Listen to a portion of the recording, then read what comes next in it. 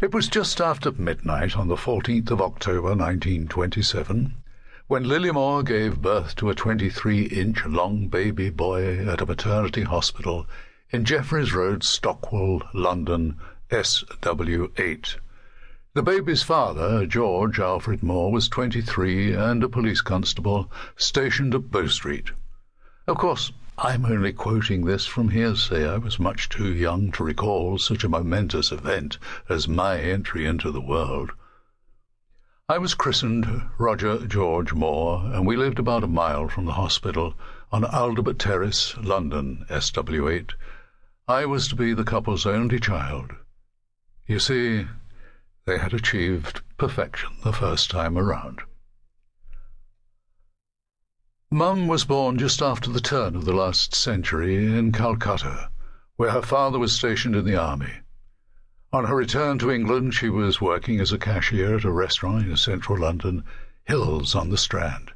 From her window position, she would often see this attractive young PC on point duty.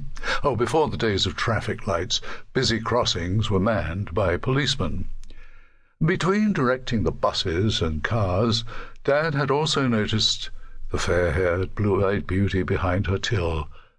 Being a rather smart restaurant, Hills wasn't the sort of place Dad would have been able to pop into for an afternoon cuppa. Eventually, however, the opportunity arose and he invited her to a dance. At that point, he was actually considering joining the Hong Kong police, but taking Mum to the dance convinced him that the grass was greener at home. They married on the 11th of December, 1926, at the Register Office of St. Giles in London.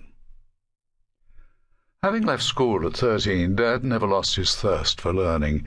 He always had books on mathematics to hand, and he taught himself French and Italian.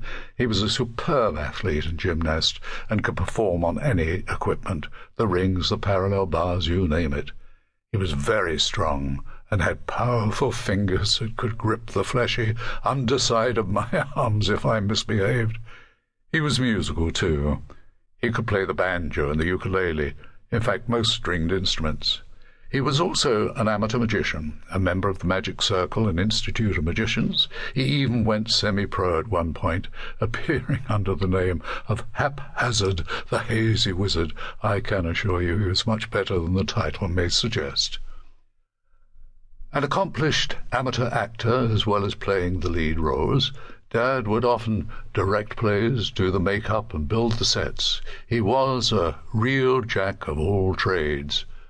I'd sometimes go along with Mum to see his shows. It was exciting to be in the theatre or church hall and enter this world of make-believe. Early seeds were sown in my mind. I was very proud of my dad.